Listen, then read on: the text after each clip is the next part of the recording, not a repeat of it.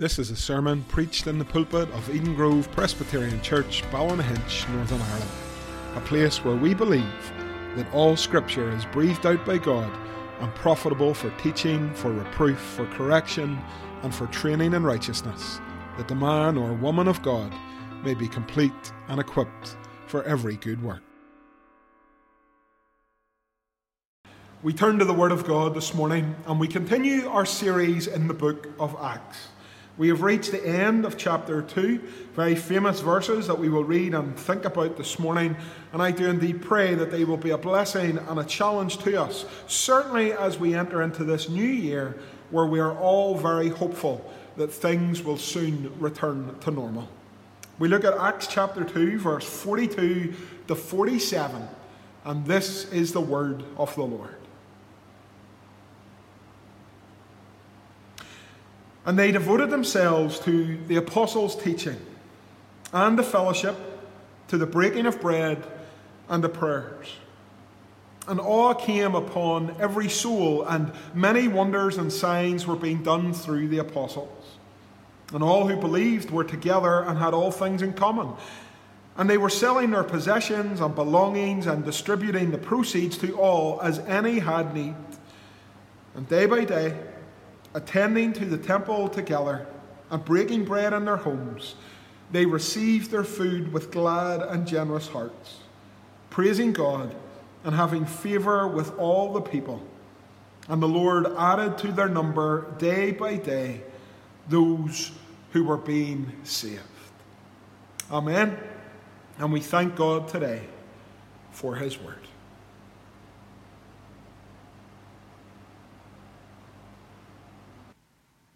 I was ordained and installed to the ministry in this church on the 12th of September 2008. I can't remember much about that night or the service. There were 2 sermons. We sang God's praise. There were many speeches made after it. We drank tea, we drank coffee, we had buns and sandwiches. There were tears that were shed from old friends as they made their way back to Larne and East Belfast. It was an emotional, moving and special night. And then I went home, climbed into my bed and woke up the next day, Saturday the 13th of September, and in all the hullabaloo, in all the moving house, and all the razzmatazz of that week where you're going to a new church to change the world, it dawned on me that I actually hadn't prepared for the day that was to come. I had 2 sermons in front of me on the 14th of September, and I hadn't given much thought or made much preparation for either one of them.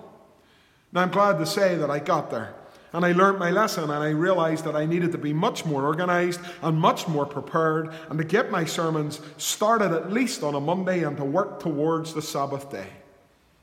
But what did I preach back then? It's not a test. You probably can't remember, and I would need to check my records to be sure. But I do remember in those first few Lord's days, those first few Sundays, that I was drawn to this passage. Acts chapter 2 and verse 42 onwards, because it gives us a little glimpse of what life was like in the local church in Jerusalem in the days after the Lord's ascension. It is a wonderful passage, one that perhaps we know off by heart, and one which means so much to so many, because it is a passage of simplicity and beauty, and it always encourages and always challenges us to what our churches look like. See, we are in between COVID-19 and getting back to normal. And I suspect all of us, when normal comes, we hope for better days for us, for our families, for our towns and cities and land, and even our churches. And when normal comes, perhaps we look at Acts chapter 2 onwards and we think, well, that's what we want our new normal to be like. But then reality hits us. We have all these big buildings around us, and they need to be used and they need to be filled. We've got a multitude of organisations, and they require care and attention and volunteers and time and thought and vision. We have endless meetings where we have to discuss the colour of carpet in the meeting house, or whether we will get new lines painted in the car park. The reality hits, and church is incredibly busy, incredibly time-consuming, and certainly nothing at times like what we find in Acts chapter 2, verse 42 onwards. My brothers and sisters, I preached this sermon this morning and simply want to say that it doesn't have to be this way. I simply want to say that when normal comes, we don't need to sleepwalk back into the old routines. When normal returns and when the pandemic lifts and we no longer have to worry about masks or cleaning our hands every 5 minutes, we don't have to just continue doing all the things that we used to do. We can actually look like this fellowship in Acts chapter 2. Now this morning, I'm not a man who looks back and says, we have to be like the New Testament church. You hear that sometimes, as if the New Testament church was a perfect place where no one sinned and there was no error and no division and no difficulties. That is simply not the case. The New Testament church that often we have looked back to with rose-coloured spectacles had its difficulties just as we do. So I am not longing for a golden age of the church. There has never been a golden age of the church. I just firmly believe that this passage, the very words of God, show us another way for what our fellowships can be like. In verse 42, we read that these men and women of faith were devoted to the apostles' teaching, to the fellowship, to the breaking of bread, and the prayers. As we read on into these verses, we read that they were together and they shared their possessions as any had any need. They attended the temple day by day. They ate together in their homes. They were glad and thankful for the food that they had received, and they praised God, and He added to their number day by day those who were being saved. It is a wonderful picture of what the local church can be like. And I offer it to you this morning as a vision for the normal that we will enter into when all of this comes to a close. Now I know things can't just be wonderfully magical as we click our fingers. I know a church like our one that is almost 250 years old has a lot of baggage and a lot of history and a lot of tradition and a lot of ways that we do things that would be a real struggle to give up. But I preach this to you to show you that the Lord is not silent on what the business of our church should be like on an ordinary day. And what I want to say to you this morning in this particular verse, in verse 42, is here we see the ordinary means of grace. What was this church like back then, all those years ago? I would argue it was a church devoted to the ordinary means of grace. Now, what are the ordinary means of grace? Our Shorter Catechism tells us.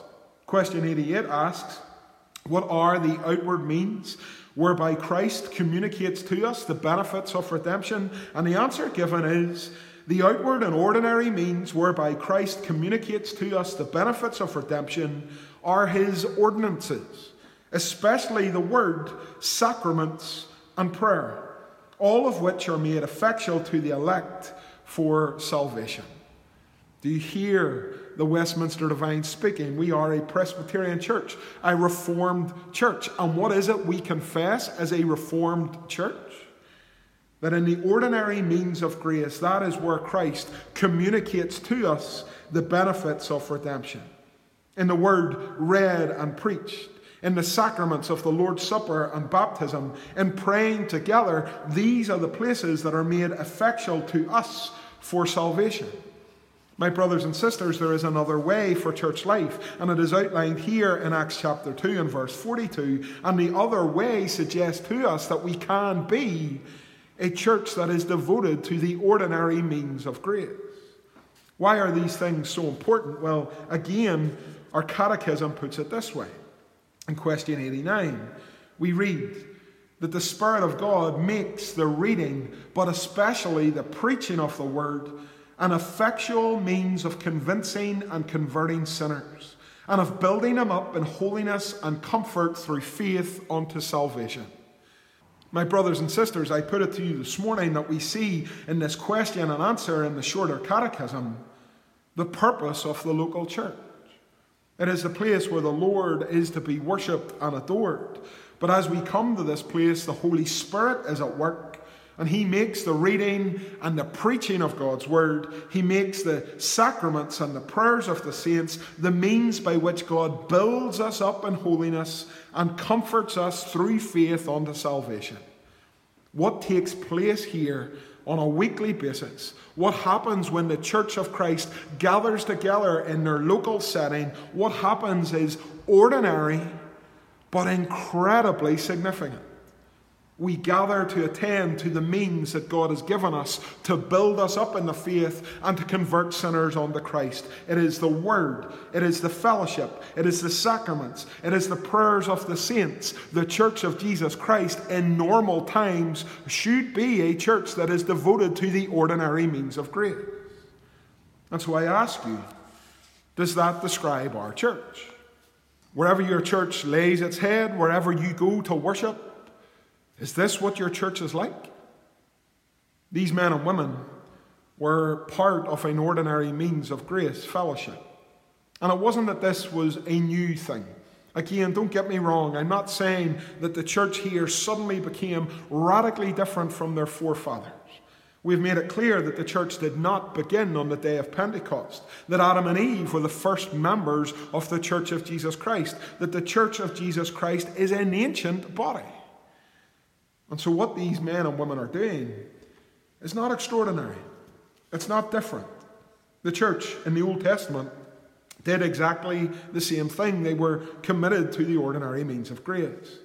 Again, our Westminster Confession tells us that in those days, the gospel that was still preached and still proclaimed, well, it was administered slightly differently. The covenant of grace was administered slightly differently. There were promises, there were prophecies, there were sacrifices, there was circumcision, there was the Passover meal, and there were other types and ordinances delivered to the people of the Jews. And so the Jews, the men and women of faith, would gather and they would hear the word read. They would gather and they would attend to their sacraments, the Passover meal and circumcision for little boys. They would listen to the word of the prophets. They would trust in the promises of God. All of this, says our confession, signified Christ to come. And all of this was made sufficient and effective through them by the Holy Spirit to build them up in the faith and to help them to trust Christ. See, there's nothing new here in the ordinary means of grace. The Church of Jesus Christ, from the very, very beginning to this very day, is supposed to attend to the ordinary means. My brothers and sisters, when we return, it is my sincere hope that we return differently from the way we left. I do hope and pray that we will return with a hunger for these things. These men and women were ministered to by the apostles. There are no apostles anymore in the Church of Jesus Christ. And you may have to come to a church like this and put up with an old boy like me standing every week preaching and teaching and trying his best. But when we come, regardless of the personality in the pulpit, regardless of whether you think or say that was a good sermon or I don't get much out of that, well, when we come to places like this, we are to be devoted to the teaching of the prophets and the apostles. We are to be devoted to the Word of God, read and preached. We are to be devoted to what is said in this book from Genesis to Revelation. See, if we are people with an attitude that says, just give me a little bit of the Word, don't give me too much more of the Word, then we are falling into a desperate trap. Again, the church in the Old Testament knew what that was like. In 2 Kings in chapter 22, the book of the law has been lost. The temple doors have been shut. And suddenly it is found again. It is brought to King Josiah. It is read in his hearing. And he rends his garments. He hears what had been silent for years. And suddenly he puts in place reforms based upon the Word of God. My brothers and sisters, it is easy, and it always has been, for the Church of Jesus Christ to relegate the Word to second place. I remember years ago being asked to go and speak at a youth service in a place that will remain nameless. And I got there and I sat, and the whole thing lasted for almost 2 hours long. There was this interview and that video and this thing happening and the other thing happening. And eventually the guy that got me to speak came over and said, Scott, any chance you could do about 5 minutes? We've run out of time. Now, I don't pretend to be the best preacher ever. And I'm not arrogant enough to believe that it's all about me. I promise you that is not the case. But when the Word of God is read and preached and relegated to just 5 minutes, so we can fit in all of these other more entertaining bits and pieces, then we have gone significantly wrong. The Word of God is to be read and preached freely and openly. The Word of God is to be proclaimed without fear or favour. The Word of God is something that we are to be devoted to because it is the Word of God. Isn't that a startling insight? Isn't that amazing? I was sitting at home all week and I came up with that wonderful gem of truth. Of course it's not amazing. But how often do we forget it? That the Word of God has proceeded from the mouth of Almighty God Himself.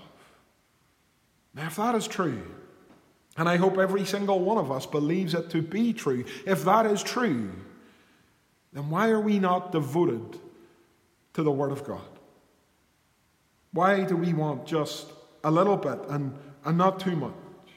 Why do churches often argue and fight over the length of sermons? Why do people at the door of fellowships all around this land give their ministers and pastors a hard time because, well, it's 12 and you're 10 minutes late? Why do we do that? Why do we have that hard-hearted attitude when we have come to a place where we have done ordinary things, but the Word of God, the extraordinary Word of God, has been read and preached in our ears? My brothers and sisters, when normality returns, may we return with a hunger and thirst for God's Word. These men and women, in these early days after the ascension, were devoted to the teaching of the apostles. See, church is an incredibly dangerous place.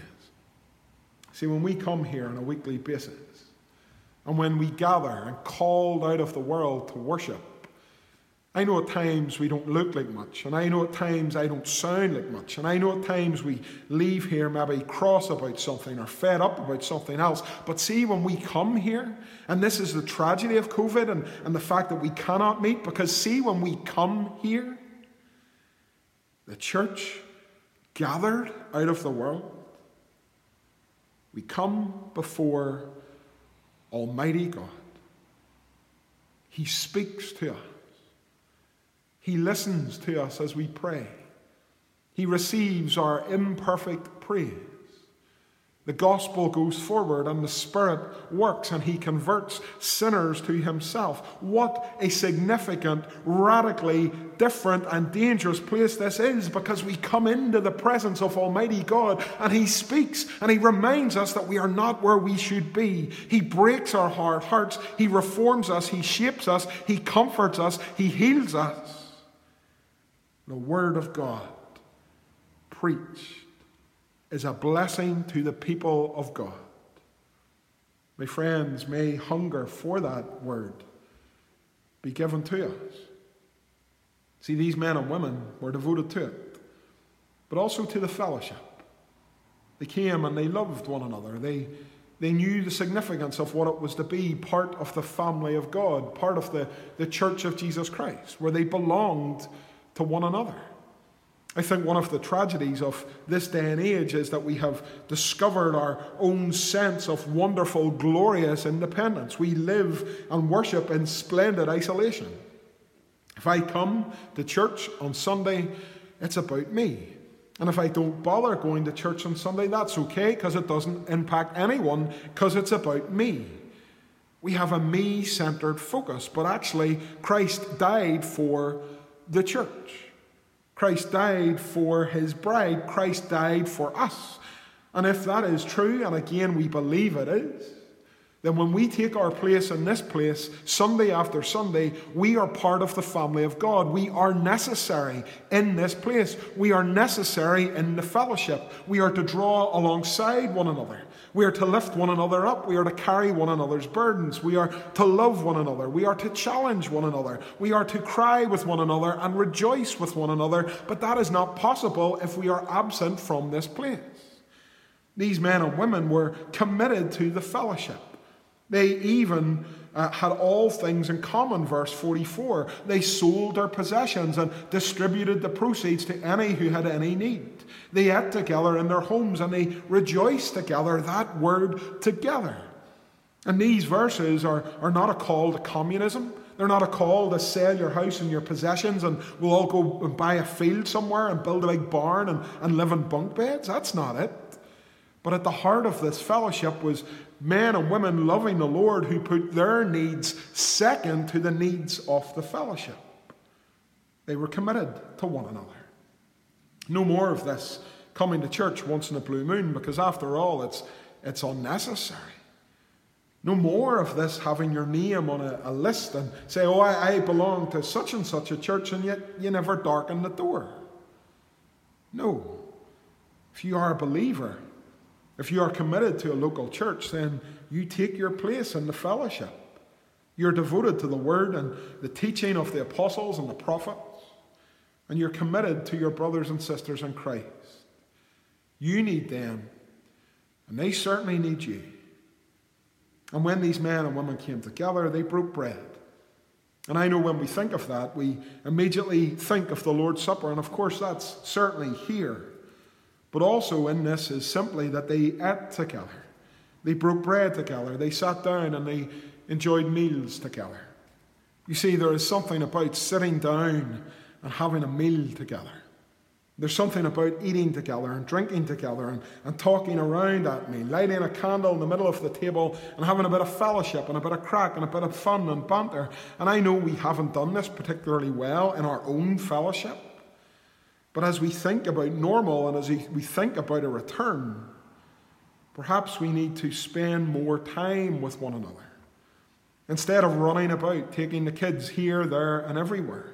Instead of being out every night of the week, busy, maybe we need to clear the agenda, clear the diary and say, do you know what? On Thursday night, I'm going to have people round from the church and we're going to sit and we're going to eat and we're going to talk. That's what this fellowship was like. This extraordinary, ordinary means of grace fellowship.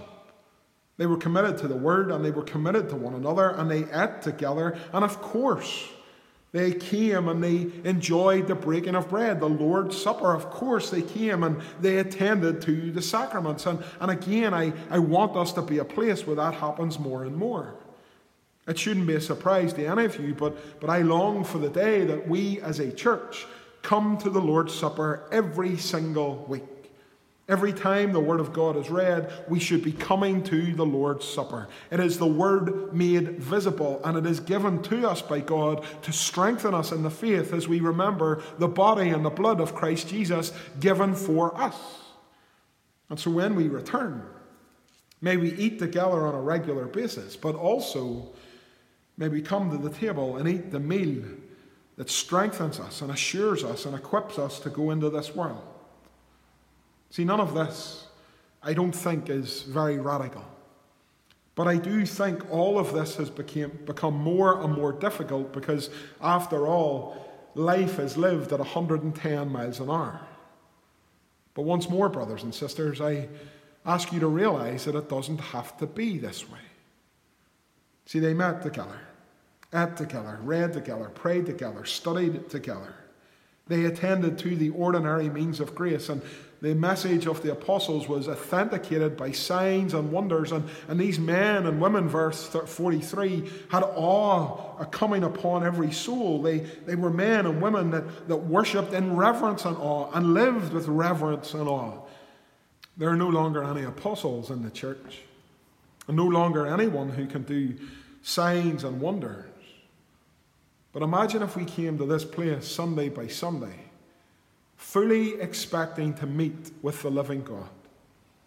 Imagine we came here every single week, fully expectant of being challenged and changed by the Holy Spirit as the Word is read and preached. Imagine if we came here knowing that we have got a responsibility to our fellow Christians all around this building, the men and women we know and like, and the men and women we don't really know, and the men and women we don't actually like, that we've got a responsibility to one another. Imagine we came to this place every single week, and we were coming to a place where it wasn't just going through the motions, it wasn't just going to somewhere that we've come to call just church,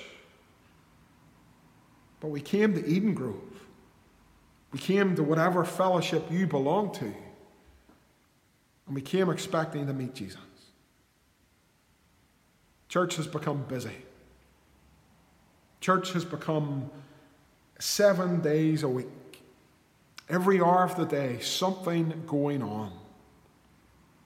But I suspect in that big rush, in that big business of trying to keep up with the other churches, trying to build mega churches, trying to justify the buildings you've got, I suspect in all of that we have lost sight of who we should be.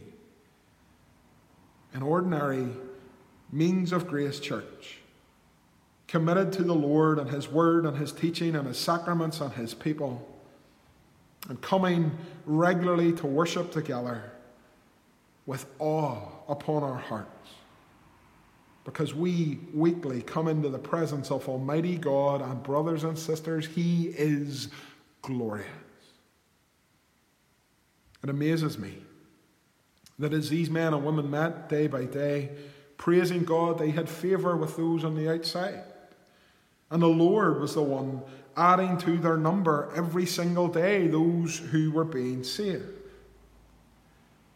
Wouldn't it be joyous if, as we return as a church, if we take seriously a call to be reformed and always reforming, as we look to Acts 2 and verse 42 as the pattern and the model of who we are and who we want to be in the days to come, wouldn't it be joyous that when normal returns, and when we return to the things that we should be involved in and the things that we should be doing, wouldn't it be joyous that if in the years to come we saw a harvest of souls coming to know Christ? Wouldn't it be joyous if in Ballynahinch we saw days where many were coming to know Jesus? Probably there's a wee bit of us that hears that, and a wee bit of us that thinks, I'll never see it. But why not? Why not? I ask you, has the Lord changed? I ask you, has His word ever failed? I ask you, has the gospel lost any of its majesty and power? Of course it hasn't.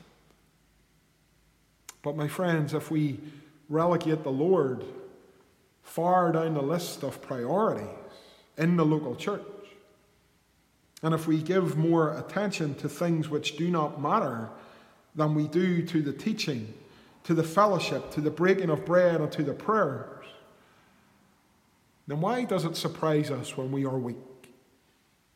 Why does it surprise us when our fellowships fight and argue and split and divide? Why does it surprise us that we never really see anyone coming to know Christ? There is another way. It doesn't have to be the way it was before. There is another way. And I believe the Lord outlines that for us here in this passage. Brothers and sisters, today I offer you this as another path. Today I ask you to pray on these things and to consider these things and to dream big dreams and to envision what can Eden Grove be like when we return. I speak again this passage. I speak again the Word of God, and I ask you to imagine an Eden Grove that is utterly devoted to God's Word. I ask you to consider an Eden Grove where we meet on a Sunday and we worship the Lord and we demand to be taught by His Word read and His Word preached. I ask you to imagine an Eden Grove where we join together on a weekly basis in homes and in parts of this church building and all over the place, meeting in smaller groups to study the Word of God. I ask you to consider a church that is marked by a devotion to the teaching that we find in the Word of God. I ask you to consider and to imagine us being a church where we put each other's needs first and we are committed to the fellowship. I ask you to consider a church where we eat together on a regular basis, where we swap stories around dinner tables all across this district, where we take time even during the week coming here to meet and eating and drinking together and rejoicing as we break bread together. And I ask you to consider a church where on a weekly basis we break bread at the Lord's table. We come to be strengthened at the Lord's table. And I ask you to imagine and to consider a church that puts prayer as a priority in the life and the witness of this place. This is not our work. This is the Lord's work. This is not our church. This is the Lord's church. And apart from Him, we can do nothing. And so I ask you to imagine a place where prayer is a priority. Not relegated, not going to wee rooms in here where there's barely a handful, not something that only the super spiritual do, but prayer at the top of our list as a priority for our fellowship, because without it, this is a social club. This is a Mickey Mouse organisation. This may as well be the Masons or the Order of the Buffaloes or the Orange Order or some other secular organisation. But this is the church. This is the bride of Christ. And without Jesus and without the Lord at work, then we may as well close the doors. Remember what we were like. Remember all the things we did. Remember how we did them, and ask yourself, what does God say? What is His vision for our fellowship? What is His vision for all of the churches here in Ballynahinch? What does God say on this? And so, brothers and sisters, read these verses, consider them, pray over them, and ask yourself, what will normal be like when that day comes?